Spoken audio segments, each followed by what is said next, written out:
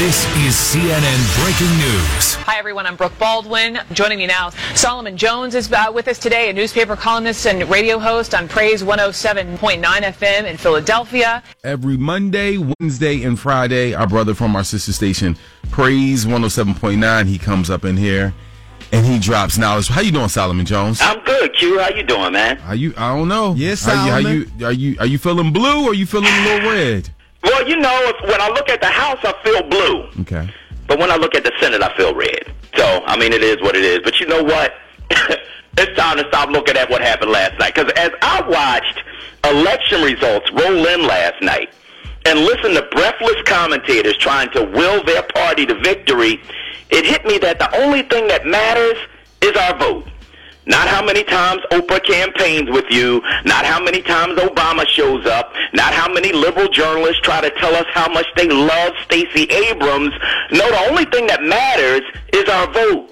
And if we didn't learn that in 2016, and we didn't learn that in this year's midterms, we still got a chance to turn things around, because hindsight is 2020.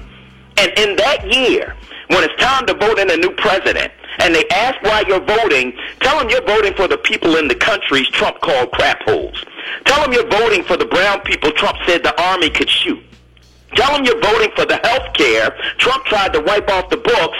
Tell them you're voting for the people his followers killed in a synagogue. Because hindsight is 2020.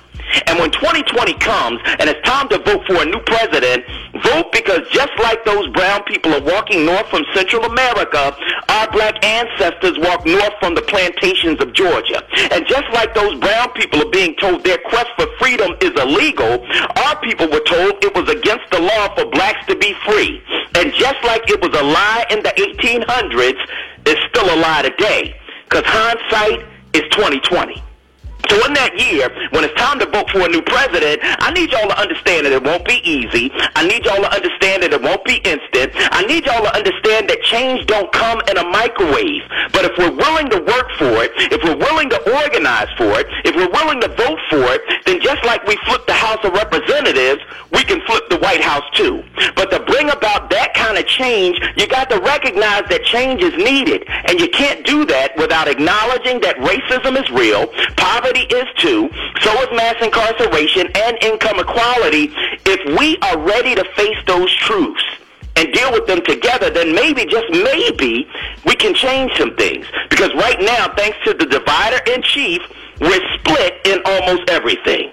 But if we remember the mistakes of the past and look toward the hope of the future and vote like our lives depend on it, we won't stop at just flipping one house. We'll kick Donald Trump out of our house, because hindsight is 2020. Wow. Let's give it up for our brother from our sister station, Praise 107.9, Solomon Jones. Thank you, Solomon. No doubt. Hindsight is 2020. Who would you like to see on the Democratic side run for president? It's going to be tough, man. But you know what? I kind of like the boy Beto O'Rourke out of Texas. I don't think Cory. The guy out of New Jersey. Cory Booker? Cory Booker. I don't think Cory Booker can win.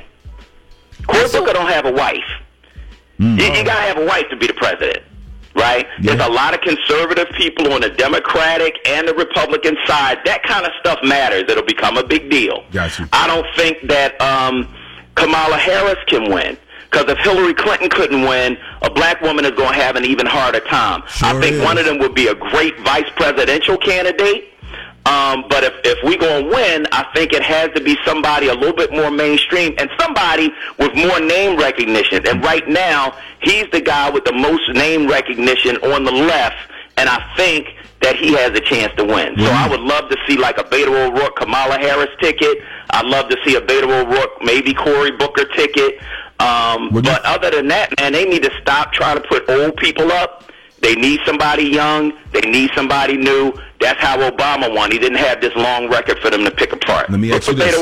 What do you think about Joe Biden, Andrew Gillum? You know what? Maybe. Listen, maybe. I got some combinations for you, brother. Maybe. Little Biden Gillum. Maybe.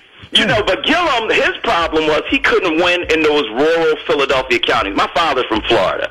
from a little town called Bartow. And them little towns, man, you know, the thing that makes those people feel important, they don't have money, they don't have property, they don't have a lot of things, but it's like, well, I'm white, and so I'm going to vote in the interest of whiteness. And that's what happened there, although the people in the cities and the suburbs didn't feel that way, because that's where Gillum did well among black and white voters.